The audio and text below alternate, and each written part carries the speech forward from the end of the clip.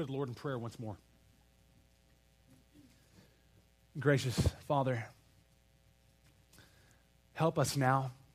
Father, we are needy of your grace so that we can worship you in this moment. So that I can preach your words, not my own. And so the congregation can listen closely to hear your truth. And Lord, so we all can live by it, submitting to your authority and applying that which we have learned. We cannot do it without you, Father. We are sinful people, and Father, for those of us who are saved, we still have that wretched man. And though we have your Spirit as well, Lord, we need encouragement. We need grace. We need to stimulate our love for you. I pray you would do that very thing. Fan the flame of our love for you in our hearts through your word as it's preached now. And may you be worshiped in our hearts, Lord, and in our activity and in our obedience as we leave here today.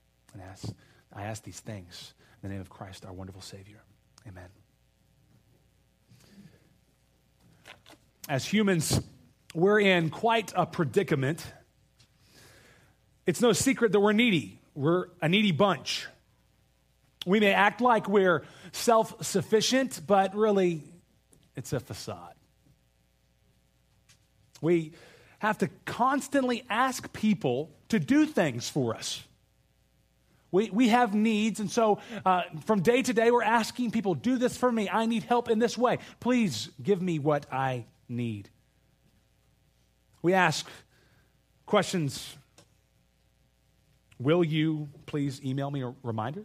Things like that. And then we ask questions like, will you marry me? Questions like that, because we need people.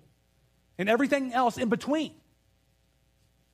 Can you even imagine what a day would look like where you didn't ask anybody for help, where you didn't ask somebody for something that you needed?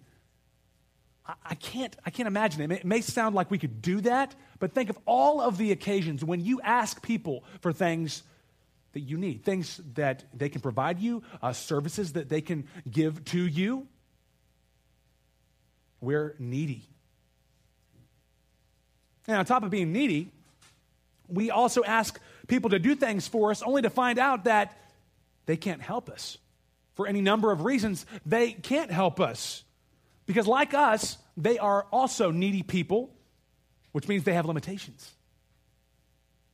And so they may not be able to help us in the way that we need help. Even the most resourceful of people can't give us everything that we need. So we're needy, we have to ask people for help, and then sometimes people can't give us what we need. But even still, we have more of a problem, and that is with our neediness and the reality that people can't give us what we ask for. We often have to ask people to do things for us knowing that they really don't want to help us. And in fact, they may not want to even be asked. We're selfish. We're all selfish people who are often only looking out for number one, right? And so we often don't get what we ask for because of this. You may ask your boss for a much-needed raise, knowing that he doesn't want to grant your request, and he really doesn't even want you to ask him for it. You may have to ask the guy at Target to clean up the mess that your 2-year-old made on aisle 12, knowing that he would much rather eat paste than do that. We have problems. But all these problems that we're talking about this morning are swallowed up in prayer. They're swallowed up in prayer. Yes, we're extremely limited, needy people who can in no way provide for ourselves the things that we need in this life. But Jesus tells us to ask our Heavenly Father, who has all the resources we need in this life. And the world is full of people who cannot give us what we need, even when we ask nicely. But God has the power and the wisdom to provide us with everything we need. And the selfishness of the human race may prevent our requests from being granted by others, but God enjoys it when we ask Him for what we need. In fact, as we see here in the Lord's Prayer this morning, we'll see that God encourages us to pray because he's telling us how to do it. And in other places in the scriptures, he commands it to be done. He loves it when we ask for the things that we need. God wants us to pray, and he delights to give us what we ask for when it's according to his will. In prayer, we see the grace and the mercy of a God who not only has what we need, but he also has the ability and the desire to give it to us. So wisdom would have us listen closely to Jesus when he says in the Lord's Prayer, pray then in this way. If he has what we need and he has the ability to give it to us and he has the desire to give it to us, then we should listen closely when he says, pray then in this way. Now, each time the elders give me an opportunity to preach, I've been going through the Sermon on the Mount, Matthew 5 through 7. A few weeks ago, I started preaching the Lord's Prayer in Matthew 6, 7 through 15, but I didn't finish. I only got through your kingdom come, right? So we're going to pick up where we left off this week. Now, last week, we learned that the Lord's Prayer is a pattern for prayer. Instead of a group of magical words that we recite to get God to do what we want him to do, it's not that. It's a pattern for our prayers, a model for our prayers. Jesus has given us categories for prayer that we should use in praying to our Father in heaven. We also discussed how the only people who have the promise of their prayers actually being answered are those who can legitimately call God Father because they have come to him through faith in his Son. Otherwise, you can't expect that your prayers will be answered. And finally, last time we determined that the Lord's Prayer is not just a pattern for prayer, but it's also a pattern for our lives. We should be striving to live out these prayers and not just pray them. It's a model for prayer and living. So turn with me, if you will, in your Bibles to Matthew chapter 6, verses 9 through 13 for this morning's text. Matthew 6, 9 through 13. And follow along as I read the text. Jesus says, pray then in this way. Our Father who is in heaven, hallowed be your name. Your kingdom come, your will be done on earth as it is in heaven. Give us this day our daily bread, and forgive us our debts as we also have forgiven our debtors. And do not lead us into temptation, but deliver us from evil. For yours is the kingdom and the power and the glory forever. Amen. This prayer is broken up into 3 sections. There's the address, petitions of adoration, and then petitions of need. The address, petitions of adoration, and petitions of need. And last time we covered the address and the first 2 petitions of adoration. So this morning we begin with the final petition of adoration, which is, your will be done on earth as it is in heaven.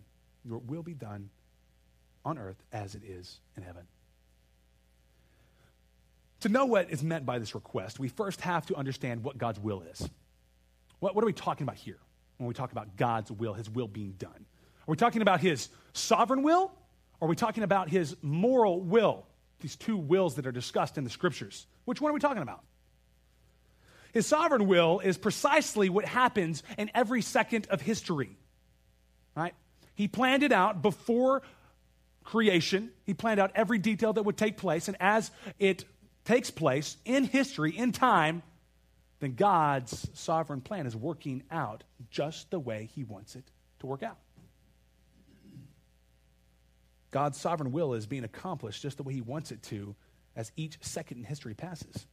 It's his sovereign will that King Nebuchadnezzar speaks of when he says, all the inhabitants of the earth are accounted as nothing, and he, that is God, does according to his will among the host of heaven and among the inhabitants of the earth, and none can stay his hand or say to him, what have you done?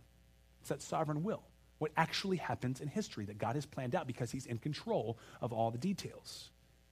So is Jesus referring then to God's sovereign will in the Lord's Prayer, or is he referring to God's moral will? God's moral will is revealed in the commandments of Scripture. We know his moral will because it is in the Word of God. It coincides then perfectly with the character of God, and it's perfectly pure. His moral will is that which should happen, okay? It's that which should happen. It is how everyone should live if this were a perfect world. It's not, though. It's this will that Paul is referring to in Romans 12:2 when he says this, "Be transformed by the renewing of your mind, that by testing you may discern what the will of God is, what is good, acceptable, and perfect."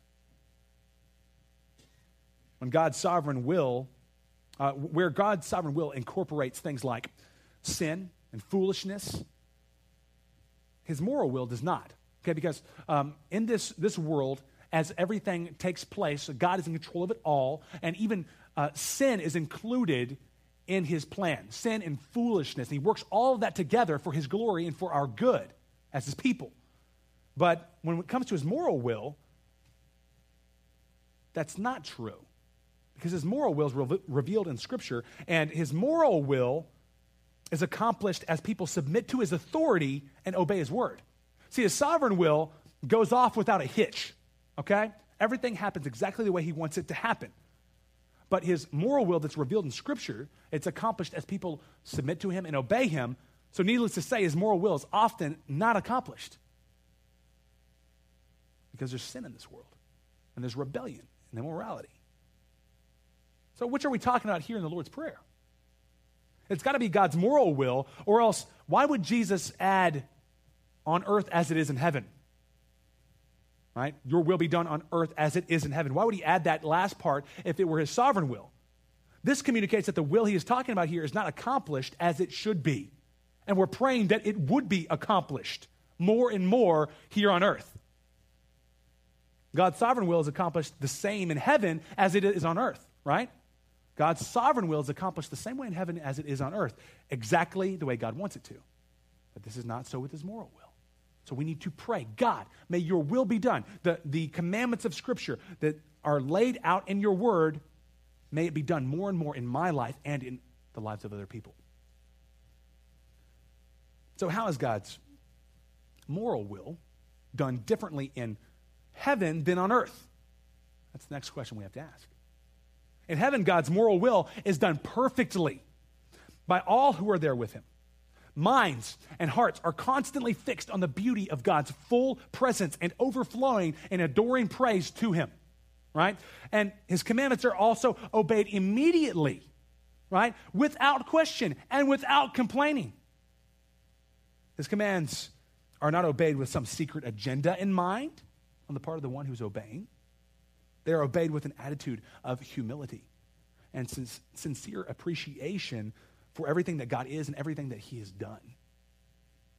There's no just enough to get by mentality in heaven. But rather, there is a zeal to see God's will done and perfect completion. There aren't people up there in heaven saying, let's see, what can I do so that no one rebukes me or no one pulls me over into the corner to shake the finger at me, but at the same time, I won't have to exert too much energy. No one's up there doing that. In heaven, there's no mixture of sin with good intentions. There's no mixture of immorality with commitment to God. In heaven, God's will is done with pure, concentrated devotion and love. Isn't it difficult to even try and imagine what that's like? Because our hearts are, even when we, like John Bunyan said, even in my best prayer, there's enough sin to condemn the whole world. That's what he said. And if you examine your heart, you see that. Our good intentions and when we are striving to please the Lord and we're believing, there's also a mixture of sin in there and selfishness in there. We don't even know what it's like to completely obey in that way, but we're praying, God, make that more a reality. This ties in perfectly with let your kingdom come because it's his kingdom, right? It's not our kingdom, it's his kingdom. And so we need to then submit to his authority and obey his will because he is king. We're praying, God, please bring me and others to a place where our hearts and lives are more concentrated with submission and love and faithful obedience. It's praying that we would be more familiar with obeying God's will than with obeying our wills. You get that? It's just praying that we would be more familiar with obeying God's will than obeying our own wills. Truth be told, many of us act as if we would love it if our wills were done on earth as God's will is done in heaven. Right? I mean, if we're honest with ourselves, we think that would be great. You know, if my will is done here and now on earth as God's will is done in heaven perfectly, right? We think, how great would it be if my kids never questioned what I told them to do and never complained about what I told them to do, but rather they obeyed with a smile on their face and a whistle on their lips and a skip in their step? That would be perfect. That would be great. I would love that if my will were done on earth as God's will is done in heaven. Other times we may think something like, if only my friends were fully devoted in heart, mind, and soul to my joy and welfare, then I could be happy. If their lives and everything that drove them was about me. And this mentality, like it or not, finds its way into our prayers, so that we are often praying more for our wills to be done than for God's will to be done. It finds its way into our prayers, so that we're often praying that our wills be done instead of His will. And this is dangerous. This is dangerous because what we want and what brings us happiness is often influenced by our sinful desires. And when we don't get what we pray for, what happens? We become offended. We get bitter with God. We become bitter at the thought that He doesn't care for us, and we become jaded at His promises. God really, so you told me that you care about me, and you told me you were always going to give me what is good, then how come I'm not getting what I'm asking for? Become discontent, angry and bitter at God. Church, when we pray, we've got to remember that God's will is perfect, not ours. God's will is perfect. Remember, Romans 12:2 said that. His will is perfect. If we pray for God's will to be done, we can always count on that prayer being prayed for something that is pure and good through and through. Praying your will may feel like it's right. Praying your will to be done may seem like it's right and good, but remember that our wills are influenced by our hearts, and God says that our hearts are deceitful above all things and desperately sick. God's will is perfect, not ours. When you were a kid, do you remember being outraged whenever your parents denied you what you wanted? I mean, just being outraged. Because everything inside of you, whenever you want something as a kid, and even now, really, if we're honest with ourselves, everything inside of you is saying, what you want is what you need. And if you don't have it, your life will be over. You must have it. There is no question. You must have it. Everything inside is saying that. And then, so when your mom comes along and says, no, I don't think that's a good idea, fury rears its ugly head in the form of red face and clenched fists and pulsating veins in the forehead. Seen it. I did it. My kids do it. We tell Peter, our 4-year-old, constantly, it's not always good to get what you want. It's not always good to get what you want. And when he hears these words, he gives us this look like, is this for real? Am I being filmed for some kind of reality TV show? Who's going to come out from behind that plant back there? Because it feels like you need it. It feels like you want it, like it's good and right, and your life will end if you don't have it. And so for someone to tell you, no, it's not a good idea, you're devastated. Listen, our feelings aren't directly tied to what's right and good. You must remember this. Our feelings aren't directly tied to what's right and good. So we need to learn to stop trusting our wills and learn to trust God's. Stop trusting your will and start trusting God's. Here's a great principle to live by every day of your lives. You cannot be trusted. God can. Simply put, you cannot be trusted. God can. Learn to distrust yourself. And we got to take this principle and apply it to our prayer lives so that we obey Jesus when he tells us to pray for God's will to be done on earth as it is in heaven, not our wills. You know, and this is really why praying through Scripture, I think, is so crucial, right? Because when we pray through Scripture, when we take a psalm or the prayers that Paul prays for the churches at the beginning and sometimes the end of the epistles, we pray those for ourselves and we turn those into prayers for our own lives, then we're getting closer to the will of God, praying that his will be done. Why do I say closer? I say closer because sometimes what we do is we take God's word and we pray through it and we twist it and we distort it and make it say what we want it to say. But praying through Scripture gets a lot closer to praying that God's will be done than just praying without it. Just as things come to our minds. So take a psalm. When you sin and you need to repent, you need to confess, take Psalm 51. Pray through it. Make it a prayer for yourself. Unpack that as you pray to God. It'll help keep you grounded in his will so you don't drift off into praying your own will to be done. Let me also suggest that the reason why some of you don't see your prayers answered very often is because you have been praying for your will to be done and not God's. You may be at a place in your life where you rarely see your prayers answered, therefore you rarely pray because you're not seeing results. You think, okay, I tried the prayer thing. I tried that already. It's not working. Because you were praying what you wanted. And you weren't praying according to God's will.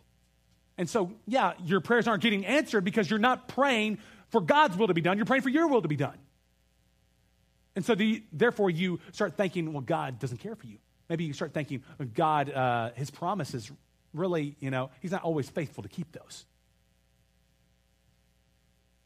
But start praying for God's will to be done and see if God doesn't astound you with his faithfulness to give you what you ask for. Because he is faithful. He said it. He shows it as we pray according to his will. You'll start seeing prayers answered all over the place because God wants us to obey, doesn't he? He wants us to obey. He's told us, here's how I want you to live in order to please me and honor me. So as we pray according to that will, we're praying, God, help me to do these things. Give me what I need to do these things. God wants to be honored. He wants to be glorified. He's going to give you what you need to do these things. So you start praying his will. You will start seeing prayer answered more and more. We know what God's will is because it's found in the commands of Scripture. So Scripture must inform our prayers. Do you do that? When you have your quiet times, do you take the Scriptures that you've read and you've meditated on and turn those into prayers for yourself and for others so that God's will is done? Scripture must inform your prayers. It should be this transition where you go to the Word of God asking God, open my eyes, help me to see these truths and to glory at who you are and what you've done. And as you meditate and understand more and more about what you're reading, then you take that and you transition from it to prayer and worship and asking God for his will to be done in your life, in the lives of others. The more we read and study the Bible, the more familiar we become with God's will, and our prayers become a rich experience of coming to our gracious God to ask him for what he's already commanded, knowing that he wants us to be successful in obeying him because it brings him glory. And it brings us joy in him. And And also, let's think about this. Prayer, when done right, brings your will into conformity with God's will. This is a way we draw near to God. James 4:8 says, draw near to God and he will draw near to you. Prayer is one of the ways that we draw near to him, right? We're speaking to him. We're pleading with him. We're honoring him by going to him and asking of him the things we need that we know he has. And so our will comes into conformity with his will. We're drawing near to him and he draws near to us as he promised he would. And remember also that the Lord's Prayer is a model for prayer and a model for life. So if you are praying for God's will to be done in your life and the lives of others, then you must also be striving to actually do God's will, right? Don't just pray for it. You must be disciplining yourself, striving, working with God's grace to do it. God works with us in sanctification, right? When we're saved, our sanctification is us becoming more and more like Christ until we get to go to heaven and be with him in glory. So God works with us in sanctification to make us more like Jesus. So we can't expect a prayer to miraculously send God down to pick us up off the couch and bring us to church and start moving our hands so that we're serving people. We can't expect that. We need to work with him. Paul says in Philippians 2:12 and 13, to work out our salvation. Work out our salvation with fear and trembling, for it is God who is at work in us, both to will and to work for his good pleasure. So what he's saying here is, you work out your salvation. God works in you so you can work. You work, but God works in you so you can work. You work together with God. And so don't expect that you pray and everything's going to be done for you. You know, like God is some kind of cosmic puppeteer. Work with his grace. Pray and then rely on his grace to give you what you need to obey him and have his will be done in your life. Well, now we turn to the first of the petitions of need. That was the last of the petitions of adoration. This is the first petition of need when Jesus says, pray for God to give us this day our daily bread. Give us this day our daily bread. So what is included in this category of prayer? Certainly it's more than simply asking God to give us a steady diet of carbs. I hear that's bad. You know, I love carbs. I hope that's not all we're asking for. I mean, maybe I do hope that that's all we're asking for here. But yeah, a meal without carbs is a waste. So anyway, that's neither here nor there. But I love bread. All right. But this is more than that. It's more than asking for just bread. It's asking for all our material needs. It's a prayer asking for all our material needs. Martin Luther understood this prayer to include food, a healthy body, good weather, a house, home, wife, children, good government, and peace.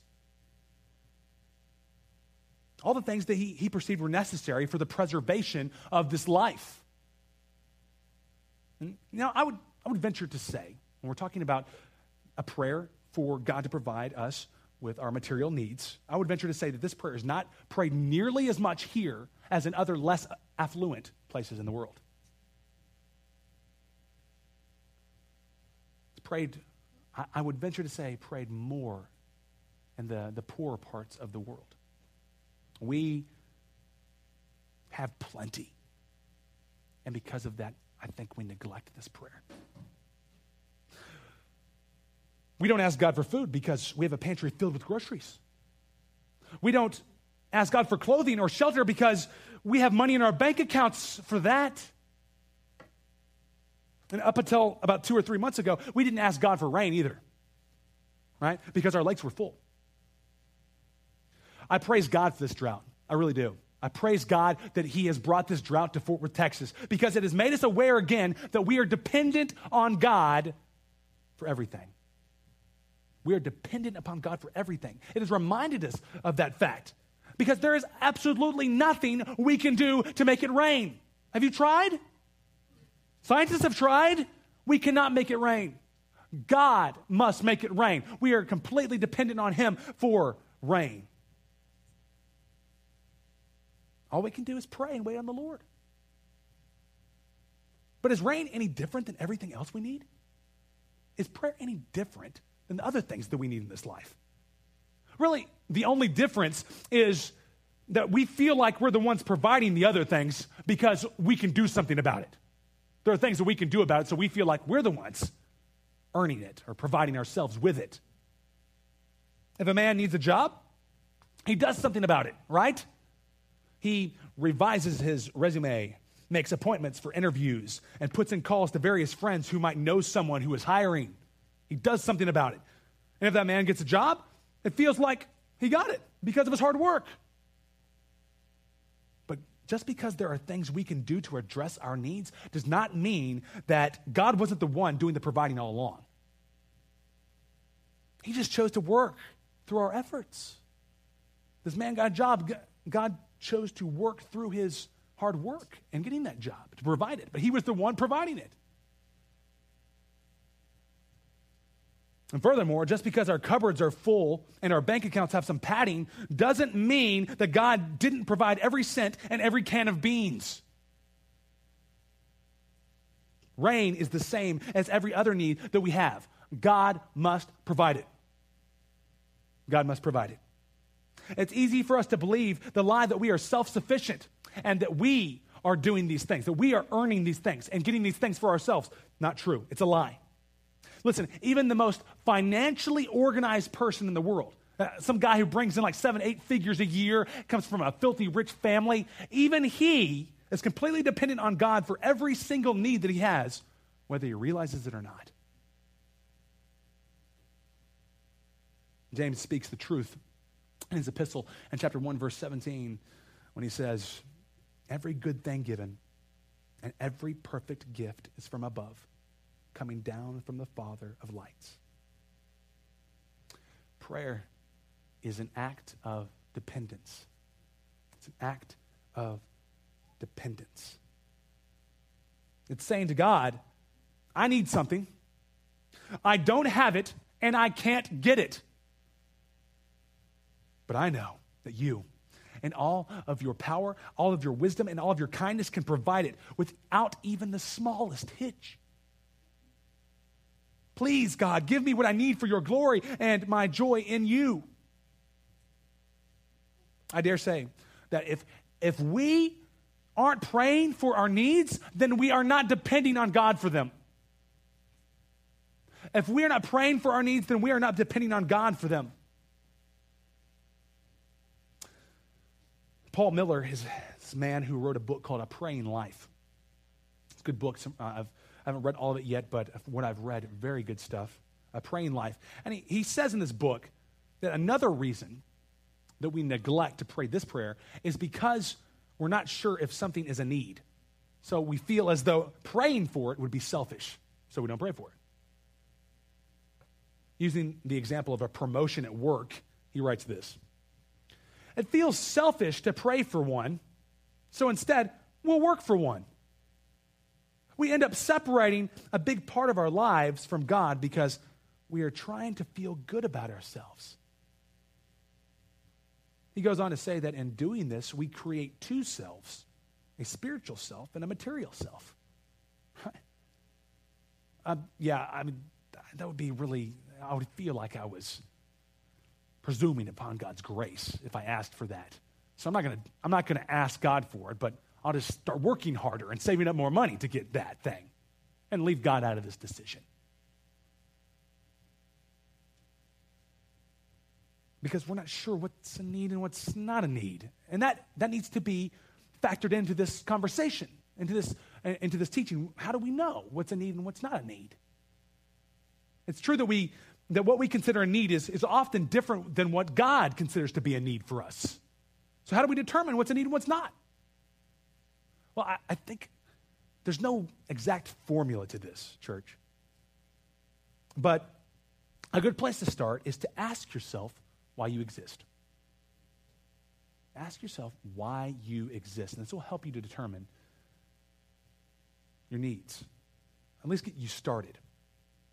Because your purpose for living will help you determine what is necessary to achieve it. If you exist for the purpose of comfort, for example, then your needs are those things that will make it possible for you to escape suffering. Right? If you exist for the purpose of building a name for yourself, then your needs are those things that make it possible for you to receive more recognition and more applause and more respect. But if you believe you exist for the purpose God says you exist, then your needs are different. In Isaiah 43, 6 and 7, God says, "Bring my sons from afar, and my daughters from the ends of the earth, everyone who is called by my name and whom I have created for my glory." Whom I have created for my glory. According to God, that's why we exist, for his glory, for his honor, to reflect back to him who he is, his greatness and his magnificence. We exist for his glory. Therefore, our needs are those things that make it possible for us to give more glory to God in this life. So, we have to ask ourselves, is it selfish to ask God for a bigger house? Is it selfish to ask God for a bigger house? Well, it depends. Why do you believe you exist? Why do you believe you exist? Do you exist to impress people? Whether or not you would admit that, is that functionally why you exist? To impress people? If so, then that bigger house, it becomes a showcase for you.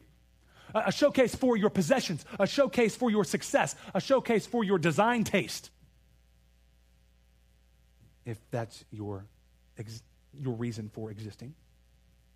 But if you believe that you exist for the glory of God, then the bigger house becomes a place of hospitality where people are invited over for intentional fellowship and rest. It becomes a place where your family benefits, but where other people benefit as well, purposefully. It becomes a functional house for more than your own family. It becomes a ministry house. In this case, it would not be wrong for you to ask for a bigger house, I don't think. But there are a couple of things that I think we need to remember that Wayne Mack helps us with. In his book, Reaching the Ear of God, he gives us two things to remember when we're praying for things that we need or praying for things we think we need. Okay? Here's the two things. Number one, God is the only one who really knows what you need. God is the only one who really knows what you need. Okay? In 2 Corinthians chapter 12, Paul asked for the thorn in his flesh to be removed, right? He believed that he needed that thorn to be removed. And so he asked 3 times, God, remove this thorn. God said, yeah, that's not what you need. You need my grace. And so he didn't take away the thorn. Rather, he said, my grace is sufficient. My grace is sufficient. So God knew exactly what Paul needed. Paul thought he knew what he needed, but God knew what he needed, actually. And you'll know whether you truly believe you exist for God's glory when God doesn't answer your prayer the way you asked him to. You'll know in that moment whether you really believe you exist for that purpose, right? Because if you do believe that you exist for his glory, then if God doesn't answer your prayer, doesn't give you something you thought you needed, then you'll say, okay, I'll go on with life. I'll trust that God knows best, that he actually knows what I need, that he is not going to deny me something that is good for me, and I'll continue to live my life. But if your purpose for living or your existence is something different, then you'll be devastated, right? You'll tank spiritually, right? And you'll most likely be discontented and angry with God. But you'll know when you don't get what you asked for, whether or not you believe you exist for God's glory. So that's number one. God is the only one who really knows what you need. Number two, something else to remember is this, that needs are different from person to person. Needs are different from person to person. We all have different strengths and weaknesses, right? God has made us with different strengths and different weaknesses so that some people need more sleep than others, right? I think I'm one of those people that needs more sleep. I'm not getting it right now, so I'm joking. But Other people need more sleep. There are some people that have a faster metabolism, so they need more food than others, right? If you have a teenage son in your house, you know this, right? I mean, they inhale Cheez Whiz and Pop-Tarts like nobody's business. I did, I know. Sometimes both at the same time. So. If you know other people, then you have different weaknesses and different strengths. Needs are different from person to person. So don't think because you know your friend prayed for something that he thought he needed and God gave it to him that automatically you get to pray for that thing and get it as well, right? Oh yes, brother so-and-so, he prayed that he would get a new car. That's what he got. I get the same thing if I pray, right? That's how this works. No. Needs are different from person to person. And so, we can ask for things that we believe would help us to give more glory to God in this life. But if we don't get them, then we say, God, you know best. You have all knowledge. If I am in Christ, then you love me more than I can even imagine, and you don't deny me any good thing. I trust you. I will continue to live my life. I will continue to pray and depend on you. But you know best, God. You know best. You know, an appropriate verse to close out this petition, I think, is found in Psalm 37:25. So turn with me there, if you will. Psalm 37:25. I ran across this verse a few weeks ago, and it blessed my heart.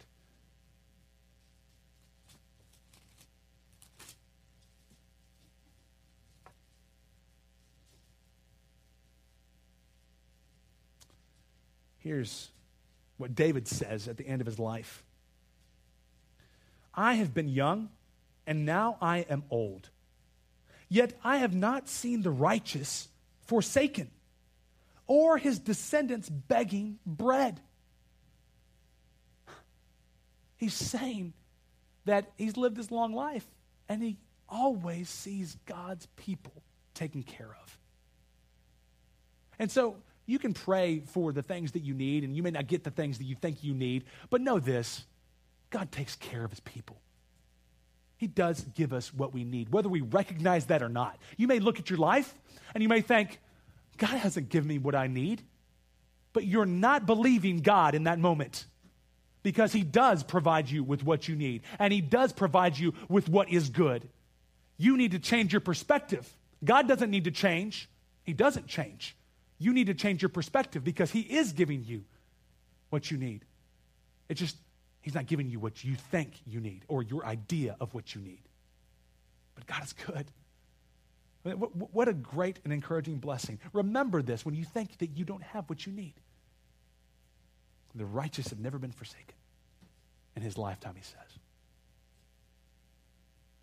As I close, I just want to remind us, this is a wonderful privilege. If you have come to God through faith in his Son, then you get these prayers answered when you pray in his will. You can expect that God will answer your prayers if you pray in his will, if you are one of his children. If we are not orphans but children, then we should open our eyes and start looking for the answers to prayer as we pray in his will. It's a wonderful privilege, a wonderful blessing. But let me speak to the people who may not be one of God's children. You don't have to pretty yourself up or make yourself look appealing to be adopted by God. That's not the way this adoption works. I was, there's this movie that I watch with my kids sometimes. It's a Disney movie, Meet the Robinsons. There's a boy. It's about a boy who's in an orphanage. And the orphanage director, she has good intentions and everything, but she's trying to get the kids, as they have appointments with potential parents, they're trying to get the kids to say the right things and look the right way and kind of make themselves look more appealing so that they'll get adopted. Not so with God. You do not have to pretty yourself up to be adopted by God.